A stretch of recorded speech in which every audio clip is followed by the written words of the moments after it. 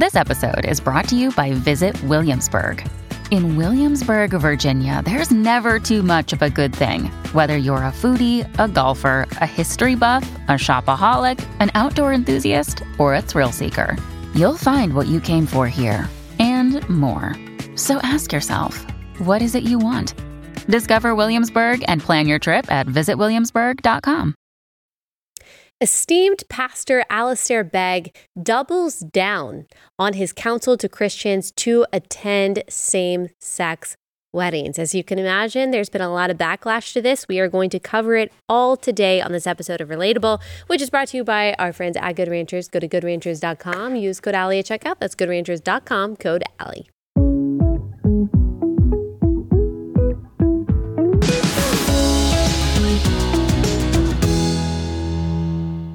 Hey guys, welcome to Relatable. Happy Wednesday. Hope everyone is having a wonderful week so far. Man, oh man, so much to talk about, especially since Taylor Swift took our entire episode yesterday. We've got a lot left over that we need to discuss. Some new things too. Before we get into it, just a reminder, alliemerch.com, we've got our Valentine's Day merch. It's really just any time of the year, of course, that you can wear this because it is always true that self-love won't save you. That's what our new merch says. We've got our 2 crew necks in red and black, 4 different colors of t-shirts. They're comfort colors, by the way. I suggest, well, I guess it just depends on who you are, but I like wearing oversized. So I like large or extra large in these, just FYI as a reference. And then we've got our totes and we've got our stickers all with the same cute design. So check that out, alliemerch.com. Okay, let's get into it.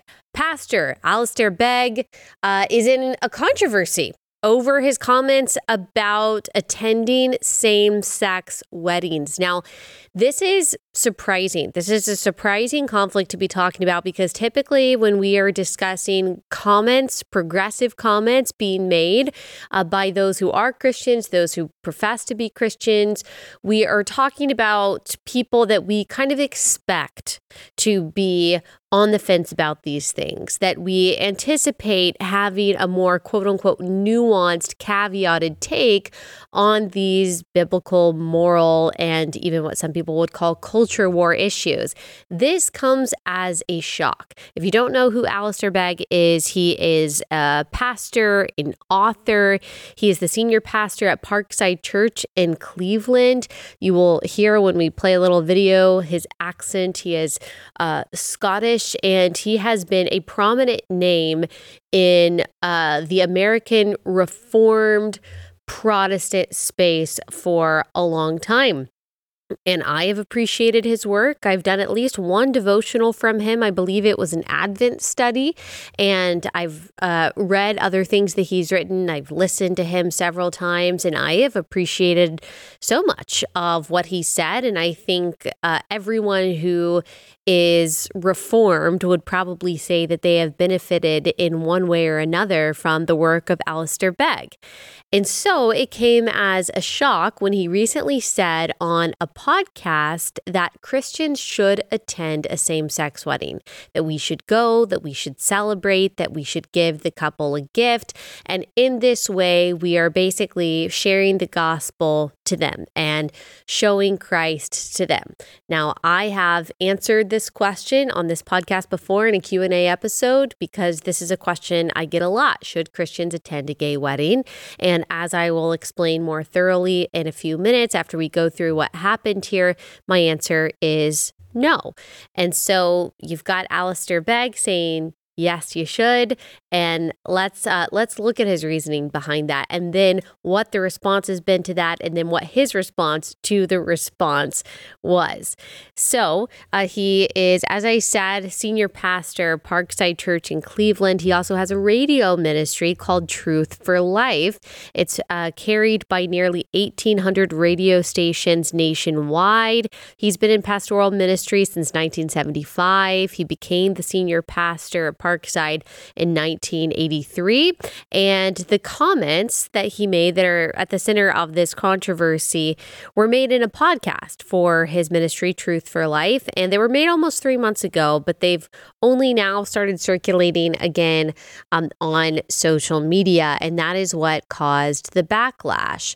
So here's what he said in the September 1st, 2023 episode, which was focused on his latest book, which is called The Christian Manifesto. So someone was interviewing him and they asked Begg this: as you think about this book and your prayer for this book, what do you hope will be different? How do you hope people will be different after they have read this book and they've meditated on this sermon? And so he answers that, and then he gives a specific example of, I guess, what he hopes people are getting from it as they try to apply Christian principles to how they live their life. He says, and in very specific areas this comes across, I mean, you and I know that we field questions all the time that go along the lines of, my grandson is about to be married to a transgender person, and I don't know what to do about this, and I'm calling to ask you to tell me what to do, which is a huge responsibility, he says.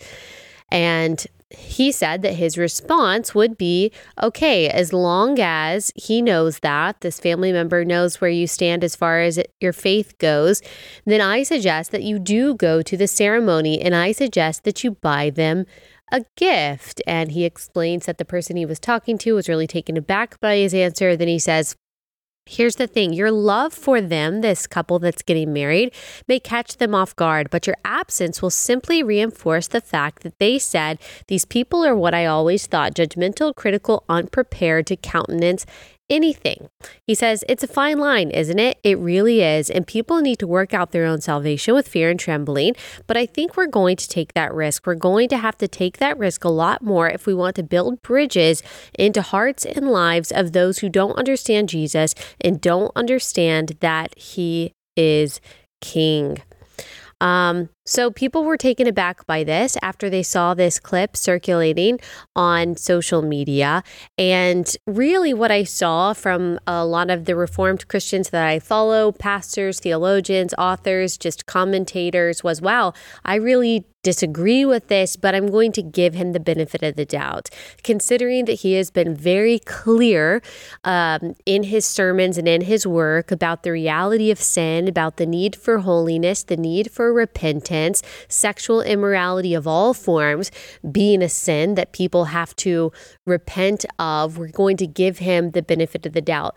This commentary, this conversation about these comments has been going on for a while now. I didn't weigh in, and the reason I didn't was because I wondered about his use of words here and if he meant what everyone assumed that he meant. Everyone assumed that he meant that Christians should attend a gay wedding, and yet he said a transgender person. He didn't necessarily say a gay wedding. Now, maybe I missed some context where he specifically said, yeah, he's talking about a gay wedding, so-called, but he said transgender person. And so I thought, okay, maybe he's not talking about a union of a man and a woman and a woman. Maybe he is talking about a man and a woman, but one of the people is trying to pretend to be the opposite sex, which of course we know is actually impossible.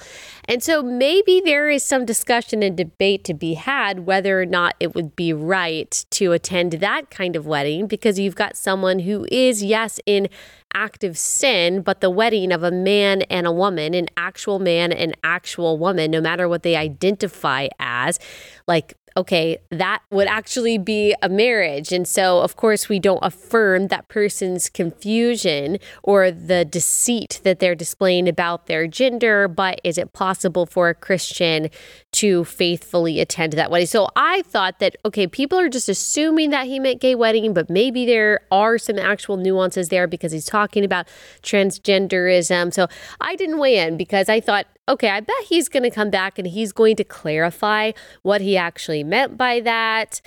And so I just kind of stepped back and I waited to see what he said. And he did actually respond to a lot of the critics, because this ended up kind of blowing up. It wasn't just that people were criticizing him or disagreeing with him, and all the criticism and disagreement I saw was very respectful. But it turned into a kind of a big deal. American Family Radio, which has been playing his sermons and distributing the work of his ministry for a while, they made the decision that after 10 years of amplifying his message, that they would no longer air his Truth for Life program. So American Family Radio, because of his comments about attending same-sex marriage, they decided to cut ties with him. They said, "It has come to our attention that Pastor Begg made statements that were unbiblical, failed to line up with the decades of faithful adherence to Scripture that listeners have come to expect from him." In essence, when the question was asked of him whether or not a family member should attend an unbiblical wedding ceremony between two homosexuals, Pastor Begg counseled Christians to attend and take a gift. And this is what they say their stance is. At American Family Association, we believe it to be an act of unfaithfulness to God to attend a ceremony that celebrates any union outside of the biblical model of marriage as being between one man and one woman. Members of our leadership team held a call with Alistair Begg's team and were unsuccessful in convincing them of his error. As a result of this, we will no longer air Pastor Alistair Begg's Truth for Life program. So I don't know much about American Family Radio, but I know it takes a lot of strength to take a stand like this, especially against someone who is popular. And it sounds like they did the best that they could to first talk to them directly and to say, hey, we are giving you the benefit of the doubt. We do appreciate what you have offered the church. We do appreciate your messages of clarity and courage that you've given us and to our listeners. But here's where we think that you're wrong, and we're going to point to Scripture to try to sway you. And they say they were unsuccessful in doing that. And so they had to make what I'm sure was a very difficult decision. It sounds like they went about this the right way, and I happen to agree with their reasoning. If you are talking about same-sex unions. And again, I wanted to wait for the clarification from Alistair Begg on that. And he did give us, I guess, a form of a clarification. So let me get into that before I give you my full response. But before we play his response to this controversy, let me pause. Let me tell you about our first sponsor for the day, and that is Adele Natural Cosmetics. This is a family-run, holistic, handcrafted, toxin-free cosmetic company where all of their products are made in the USA. I absolutely love the family that runs Adele Natural Cosmetics. It's not just because I love their products, because I do. Total game changer for my skin. It's made my skin so much softer. It's made it glow.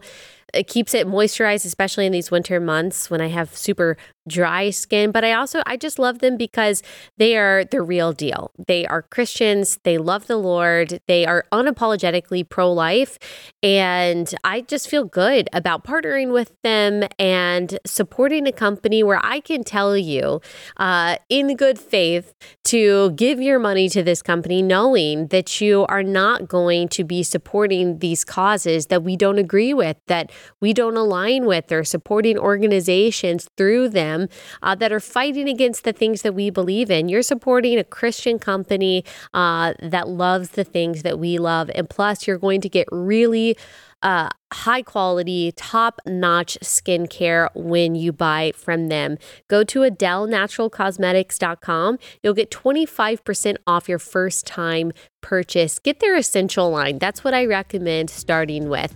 Go to AdeleNaturalCosmetics.com. Use code Allie at checkout. That's AdeleNaturalCosmetics.com, code Allie. Okay, so Alistair Begg responded to the criticism that he's received in a Sunday sermon. This past weekend, people are not happy about what he had to say. They're not happy about it at all. The message was taken from Luke 15. That is the message of the prodigal son, which I'm sure almost all of you are familiar with. And the sermon was titled Compassion versus Condemnation. He warned about our inclination toward Pharisaism that is alive and well within all our hearts, quote, unquote. So he is defending himself here. And while I can't play you the entirety of the sermon, I can give you a summary. And this is not me attempting to take things out of context or to put words in his mouth. I do kind of have to paraphrase it. I believe that the entire sermon is available online. Yes, the sermon audio is available online. We can link it in the description of this episode so you can go listen to it yourself to make sure that I'm not taking things out of context. But in my listening of the sermon and also seeing the backlash that this sermon response has gotten, I think I'm giving you an accurate rendering of not only what he said, but also what he meant. So he defends himself, saying, in that conversation with that grandmother, I was concerned about the well-being of their relationship more than anything else. Now, I think that's very telling. He was concerned about the well-being of their relationship more than anything else. Hence my counsel, don't misunderstand that in any way at all. And I will just say the BOD that I had given, that maybe he wasn't talking about a same-sex wedding, a same-sex ceremony. Well, that has gone out the window because he emphasizes and clarifies that, yes, that is what he meant. He never says, oh, no, I didn't mean two people of the same sex. I was talking about two people of the opposite sex, one person who is confused about their identity in the same way that a lot of people are confused about their identity in different ways. No, that's not what he says. He did mean a same-sex union and a same-sex wedding. He does believe that Christians should attend that because it may, from his perspective, help seal the relationship, help maintain the relationship between a believer and then this non-believing family member who is entering into this homosexual union. He says that he might not have given that answer to another person if it had to do with another kind of situation. But in this case, with a believing grandmother, he wanted to make sure that he was helping this grandmother maintain this relationship. And he says, look, I'm not wrong on this. Basically, he said, the fact of the matter is I am not ready to repent over this. I don't have to repent over this. And he goes to Luke 15, as I said, to look at the prodigal son. He said, God is a seeking God, and the father in the story, who represents God himself, is running after the sinner and running after his prodigal son who had squandered his inheritance, who had been living among pigs. And he is making this point to say that has to be the kind of love that we emulate. And that is the support that he uses to say, yes, Christians should attend this gay wedding because we have to go after sinners in this same way. He also says that the problem with the Pharisees, or one of the problems with the Pharisees, was that they were grumbling at Jesus because of the easy way in which he hung out with sinners, that he congregated with people that the Pharisees thought were too unclean, were too much on the margins of society, had done too much wrong for Jesus to be around him or to be around them. And so he says that those who disagree with him, those who are saying, no, Christians should not attend this gay wedding, that they're like Pharisees, that they're like the older brother, the judgmental brother, the unforgiving brother in the story of the prodigal son. He says, you got a problem with the grandmother showing up, sitting on the front row, and buying a Bible for her grandchild that she hopes will become a believer. And he says, if you've got a problem with that, then basically you're like the Pharisee. You are condemning, you are reviling, you are like the older brother in the prodigal son story. So here is Sot 2, where Alistair Begg is saying, look, I'm going to come down on the side of compassion here. If I've got to go down on the side of one or the other, I'll go down on this side. I'll go down on the side of compassion with people actually accusing me of just weakness, rather than go down on the side of condemnation, which closes any doors of opportunity for future engagement with those who know exactly what we believe about the Bible and about Jesus and about so on. Okay, so this is shocking to me. There are a few things that are shocking to me. One, it was shocking to me that Alistair Begg doesn't actually engage with any of the biblically based critiques, criticism, and pushback that he received. He basically throws all of his opposition under the bus and condemns them, ironically, with ad hominem attacks, calling someone who disagrees with you biblically a Pharisee or legalistic or an older brother or judgmental. Again, that's something that I expect from progressives that don't believe in the need for repentance and don't really believe in the authority of Scripture. It is not something that I expect from someone like Alistair Begg. And just to clarify, he has been extremely consistent and extremely clear on what the Bible says about sexuality, what the Bible says about marriage, what the Bible says about gender, what the Bible says about gender roles. I have no doubt that personally he holds to a biblical sexual ethic. But here, I not only believe that he's wrong, but what I'm very disturbed by is his unwillingness to, I think, in good faith, engage with those who have disagreed with him. And what those of us who disagree with him believe, and I can't speak for everyone, there's been a variety of arguments that have been put out there, very eloquent, kind, articulate, biblical arguments that have been published contra Pastor Begg. But the point that I think all of us have is that we do not have to affirm, and we should not affirm and celebrate sin in the hopes that affirming and celebrating what God calls wrong, what God calls destructive, what God calls harmful to a person's body and soul, in order to show them that we are loving, in order to show them the gospel, in order to show them the love of Christ. We do not have to affirm and celebrate that which God calls sin to be ambassadors of Christ, to be the aroma of Christ. That is a very, again, progressive and worldly way of thinking of evangelism, a very worldly way of thinking of compassion. That is exactly what the world tells us compassion is. The world tells us that compassion means celebrating someone's sin, affirming someone's sin. And I know that Pastor Begg wouldn't say that this is affirmation, but it is a form of affirmation. It is to celebrate a ceremony in which what God calls abominable, what God calls unnatural, what God calls, again, destructive to a person's body, heart, mind, and soul, that is wrong. It's not only wrong, but it is completely unnecessary to show the gospel to someone. Yes, he is right that the grandchild in this situation will be offended. That maybe all of the bad things that he's thought about Christians for a long time, that they're just judgmental and bigoted and exclusive, that all of those things might be confirmed in his mind. But there are a lot of things that could confirm that in his mind that Christians are still called to do. And I know that Pastor Begg knows this, right? I know that he knows this. I know that he knows that there are sins that we cannot affirm, that we cannot celebrate, that we cannot go along with, even if those in our lives that we are trying to reach think badly of us. I mean, that's not the point of all of this, right? Like, that's not the point of the Christian faith, to ensure that the people in our lives, whether we're related to them or not, think highly of us, or that we fit their definition of loving or their definition of compassionate or empathetic or virtuous or whatever characteristic they want us to be. That's not our goal, right? Our goal is to glorify God. Our goal is to honor God. And here's what I always say.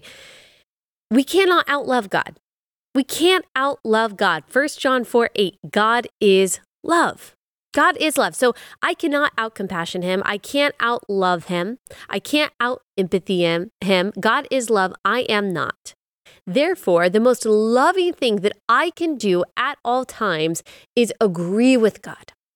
That's the most loving thing that I can do at all times is agree with God. I will never be more loving than God by disagreeing with him or celebrating that which he calls sin. Don't you think that there is a clearer way to communicate to that grandchild that I love you so much and I want what is best for you? And of course, there is so much of me that wants you to be happy, but more than anything else, I want to honor God and I want you to honor God with your life. And I know that God's ways are better. I know that they're healthier and I want them for you. I want what is best for you. And because I believe that God's ways are best, I can't celebrate that which God makes clear is bad for you. Wouldn't that be a better way? And of course, an unbeliever is going to hear that and think, wow, I'm angry. That's so hateful. That's wrong. That's unloving. But that's not really our responsibility. What someone thinks about us, that's not any of our business. Our business is to go about trying to glorify God the best that we possibly can. All right, let me tell y'all about Birch Gold. As we head into another presidential election in November, one thing you can be sure of is that 2024 is going to be unpredictable and tumultuous. We certainly don't know what's going to happen economically. You just want to make sure that your savings are protected as much as possible. And you can do that by diversifying with gold from Birch Gold Group. They've got thousands of satisfied customers. If you want to know more about why gold has been the choice of investors and central banks to hedge against inflation, just text Allie to 989-898 and they will send you a free, no obligation info kit on gold. You can learn all about it and see if it is right for you. Just text Allie to 989-898, Allie to 989-898. And there's another logical fallacy in addition to ad hominem that I think that he is employing here, and that is this false choice of the compassion that he defines as going to the wedding versus condemnation that he defines as not attending the wedding. And number one, I think that we should be condemning the sin, but I also think that we should be compassionate towards someone, knowing that as Ephesians 2 tells us, we were all once dead in our sin apart from Christ, and it is only by grace through faith that we have been made alive in him. So yes, we can have compassion for all kinds of people, for all kinds of sinners, with all kinds of different forms of depravity and disobedience and all of that. Yes, we can. Does compassion require us to attend this wedding? That's what it seems like he's saying. He presents this false binary, this false choice of saying either you are compassionate and you go to the wedding or you are condemning, like the Pharisee, like the older brother. And that's not actually the choice that Scripture presents to us, that we can love, that we can have compassion and still agree with God and still refuse to celebrate what God calls bad for a person, what God calls sin, what God tells us is wrong and destructive and deleterious to everyone involved. That's not something that we can go and pretend to be happy about. Can't this grandmother gift the Bible to this couple without attending the wedding? I mean, I do wonder too. Now I'm curious what he thinks about pronouns. Like, should we be calling someone by their preferred pronouns because that might help solidify a relationship with them? Should we call a man she because that's what the man wants to be called? Should we assent to that delusion? Again, something that God calls a lie?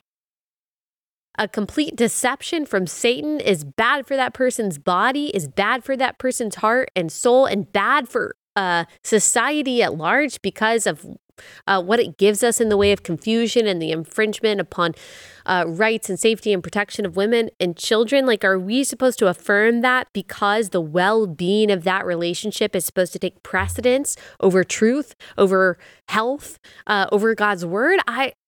I'm just curious. I'm curious what he would say about that. I'm curious. And I do just want to point to some problems that I see with using the story of the prodigal son and using the example of Jesus congregating with sinners to try to support his case. Again, this is something that I expect from progressives, that we see from progressives all the time, that is shocking to see from someone who is conservative in so many ways. Jesus didn't hang out with sinners for the sake of hanging out with them. He certainly wasn't celebrating what they were doing. He wasn't attending ceremonies that would be celebrating their sin, right? That's something that we see a lot in society, saying, well, Jesus hung out with sinners, so therefore you shouldn't say anything wrong about someone's sin. Well, Jesus wasn't just hanging out with sinners, as Pastor Begg knows. He was calling them to repentance. That was the purpose of his hanging out. That was the purpose of his congregating with them, is to call them to repentance and to show them the radical repentance-inducing love of God that the Pharisees, of course, were not willing to do.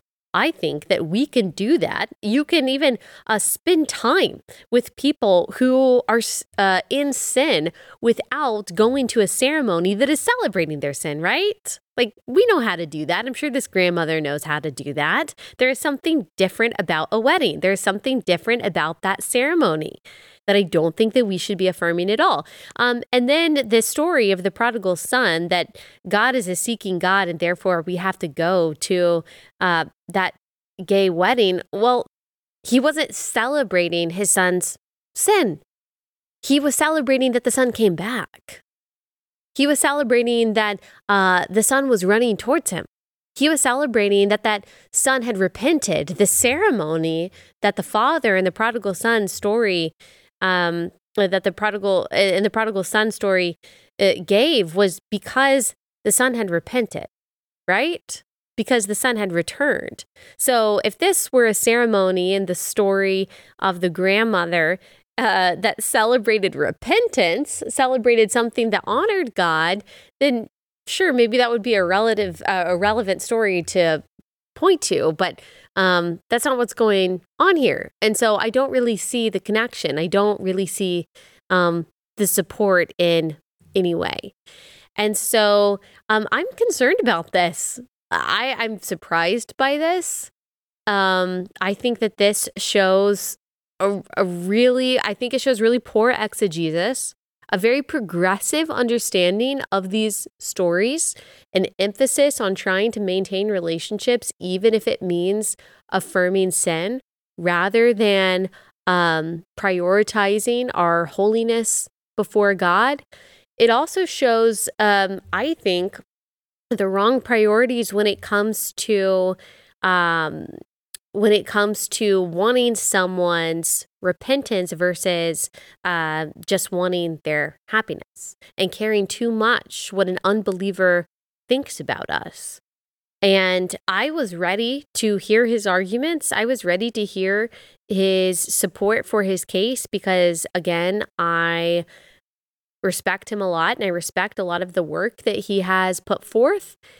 But I was thoroughly unconvinced. And not only that, but I was extremely disappointed by how he categorized opposition and the logical fallacies that he employed to basically condemn the people that disagree with him and to try to make his faulty case. So I've got more to say about that, and other people have more to say about it too. I'll get to that in a second. Let me tell you about our next sponsor for the day, and that is 7 Weeks Coffee. 7 Weeks Coffee is a coffee company that promotes godly values. They provide excellent coffee. They protect every beating heart. It's a pro-life coffee company. The reason that they're called 7 Weeks Coffee is because at 7 weeks, that baby inside the womb is the size of a coffee bean. And at 10% of every sale of 7 Weeks Coffee is donated to a pregnancy center. They are now supporting over 750 pro-life organizations. They've raised over $250,000 for these pro-life organizations. So it's really saving lives. If you want your coffee to serve a higher purpose, the purpose of saving the lives of little image bearers inside the womb, then you should buy your coffee from 7 Weeks Coffee. Go to 7weekscoffee.com, use code Allie. It's really good coffee. You'll like it. You'll get 10% off when you use my code. 7weekscoffee.com, code Allie.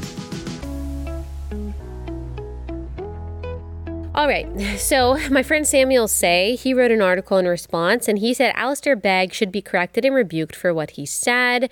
He said what he said is indefensible. If a Christian attends a gay wedding and the marriage officiant says, if anyone sees any reason why these two should not be wed, let them speak now or forever hold their peace, wouldn't the Christian be obligated to speak? I think that's a really good point. And he also says, many of us need to stop acting like we're commanded to disobey God in order to win the world's approval. Well said. He says we're not called to be like politicians. We don't win our race by gaining the world's approval. We're not supposed to worry about how the world reacts to righteousness. We should only be concerned about what unbelievers think about our sins. Sins like attending a gay wedding. That's so true. I remember what Laura Perry Smalt said when she was on this show.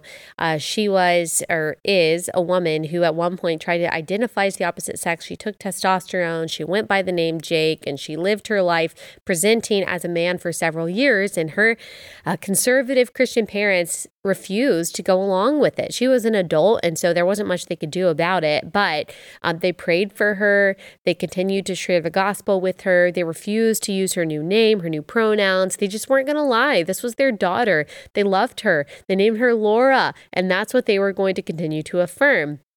And they continued to maintain a relationship with her. I'm sure that it was difficult. I'm sure that Laura was closed off to them because they weren't affirming.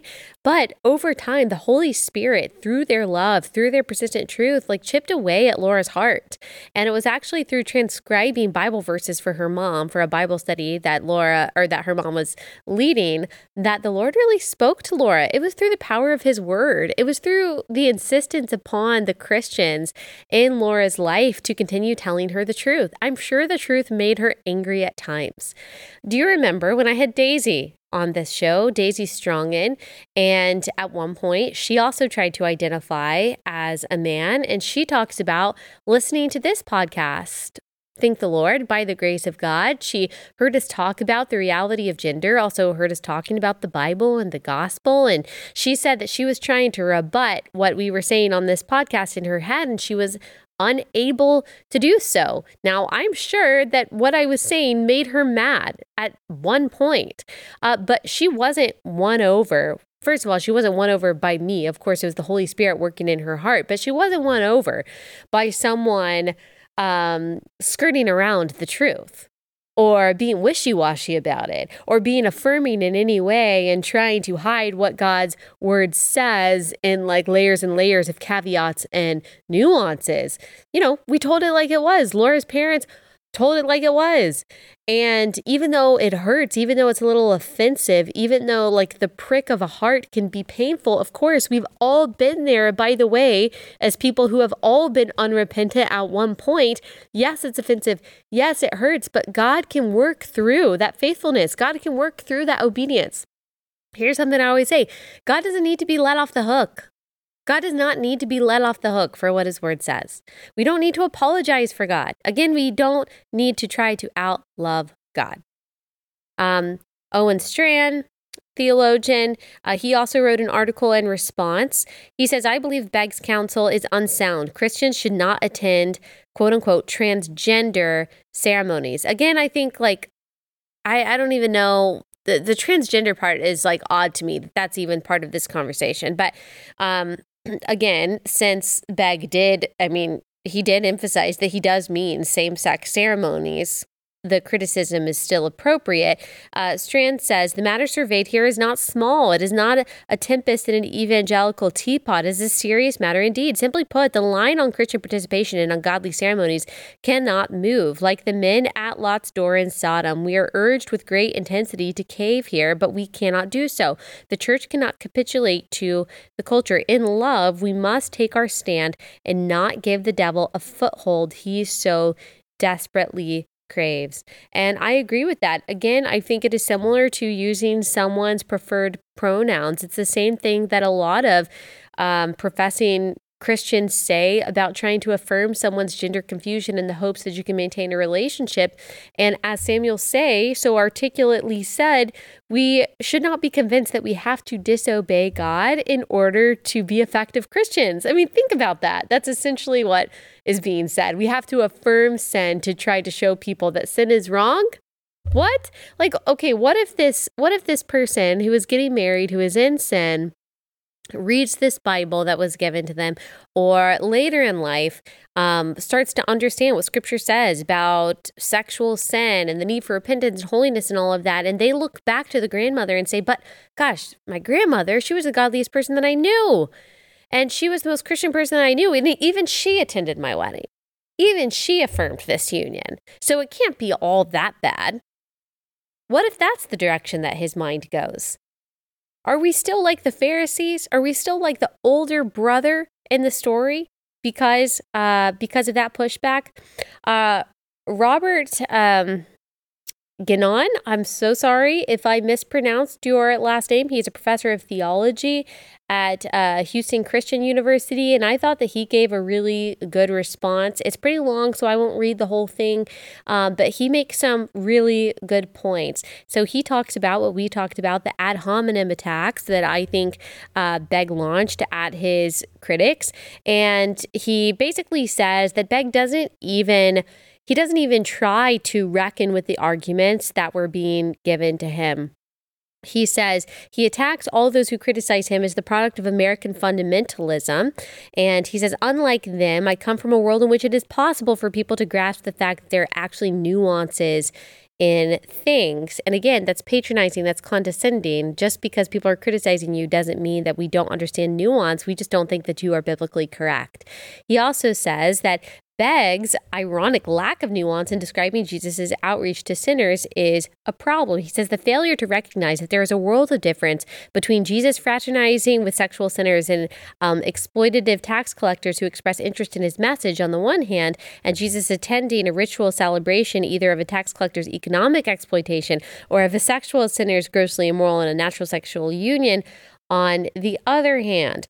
He says that is a lack of understanding the nuances of the difference between what Jesus was doing and what Christians are called to do today. He also says that Begg has a misapplication of the parable of the prodigal son, as we talked about.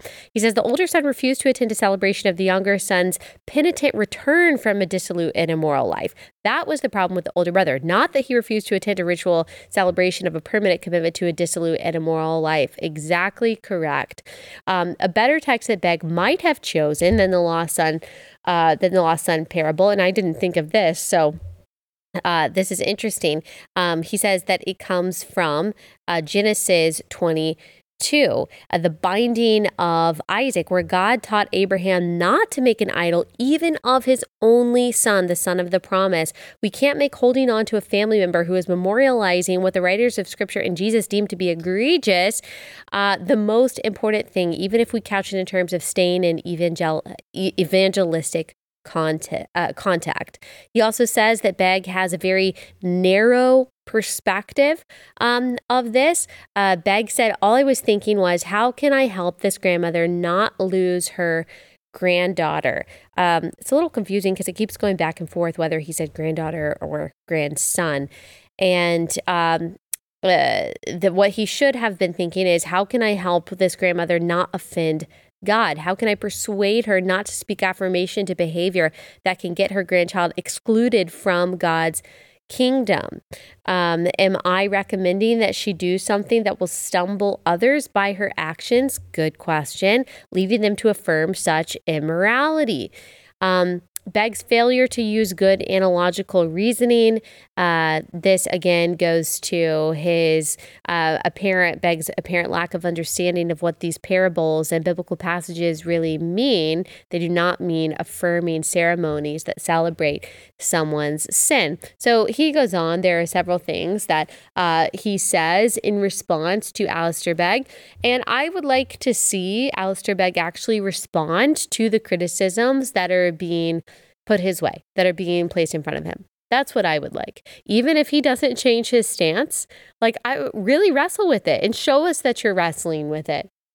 Show us that you are actually taking seriously the biblical criticisms that people are being put before you. Because again, I'm just disturbed. I'm disturbed by the response that he gave, very disturbed.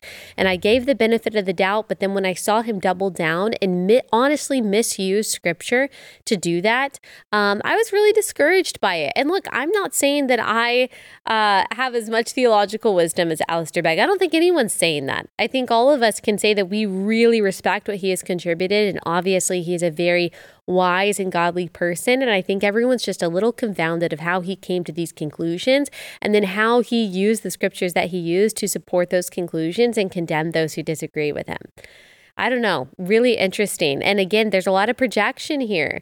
He accuses us of lacking nuance when really he lacks nuance. He accuses us of being condemning when really he is being condemning of us when we're just trying to give our position. So I guess that he will that he will be speaking at the Shepherds Conference. I'll be interested to see how this kind of develops over time. I would be happy to have Pastor Begg on this podcast if you were interested in that. And I'm sure that he could school us on a lot of things and teach us a lot of things, even if we really seriously disagree on something that I find really, really important.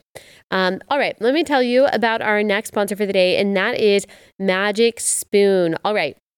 If you want a high protein, low carb, low sugar cereal that still tastes really good, can satisfy that sweet tooth, can be that late night snack, then you need to get you some Magic Spoon. It's wholesome, keto-friendly, gluten-free, grain-free, soy-free. It's a great way to relive those moments watching your favorite cartoons on Saturday morning, but with a cereal that is healthier than the other alternatives out there. They've got great flavors. They've got blueberry muffin, peanut butter. They've got honey nut, birthday cake, chocolate chip cookie, cocoa. My favorite is, I think, the cocoa, and then mixing it with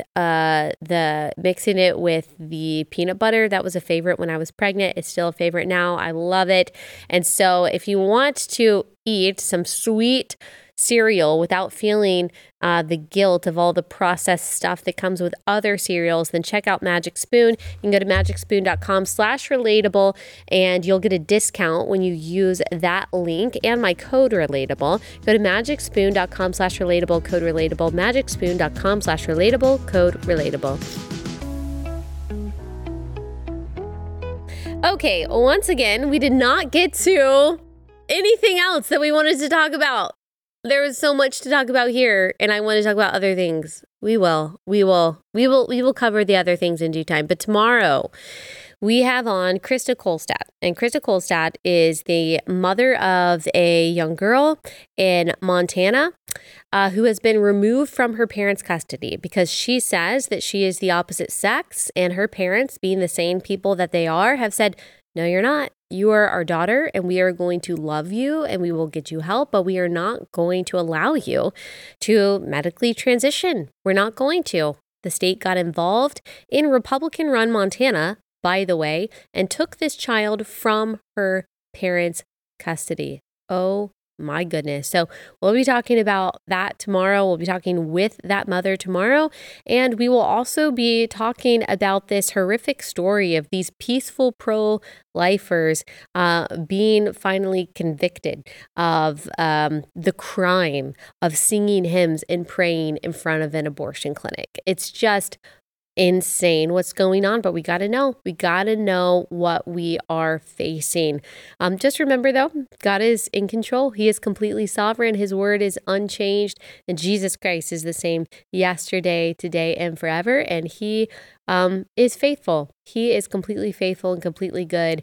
And as Monday's episode especially reminds us, he is always doing the work of advancing his kingdom. No matter what's going on in our political space or what's going on with disagreements between Christians and the church, that mission remains totally unhindered and unfettered. God's plan of redemption is always going off without a hitch. And that's what we can trust in. That's what we can rejoice in. and we can simply do the next right thing in faith with excellence and for the glory of God. All right, that's all we got time for today. We will be back here tomorrow.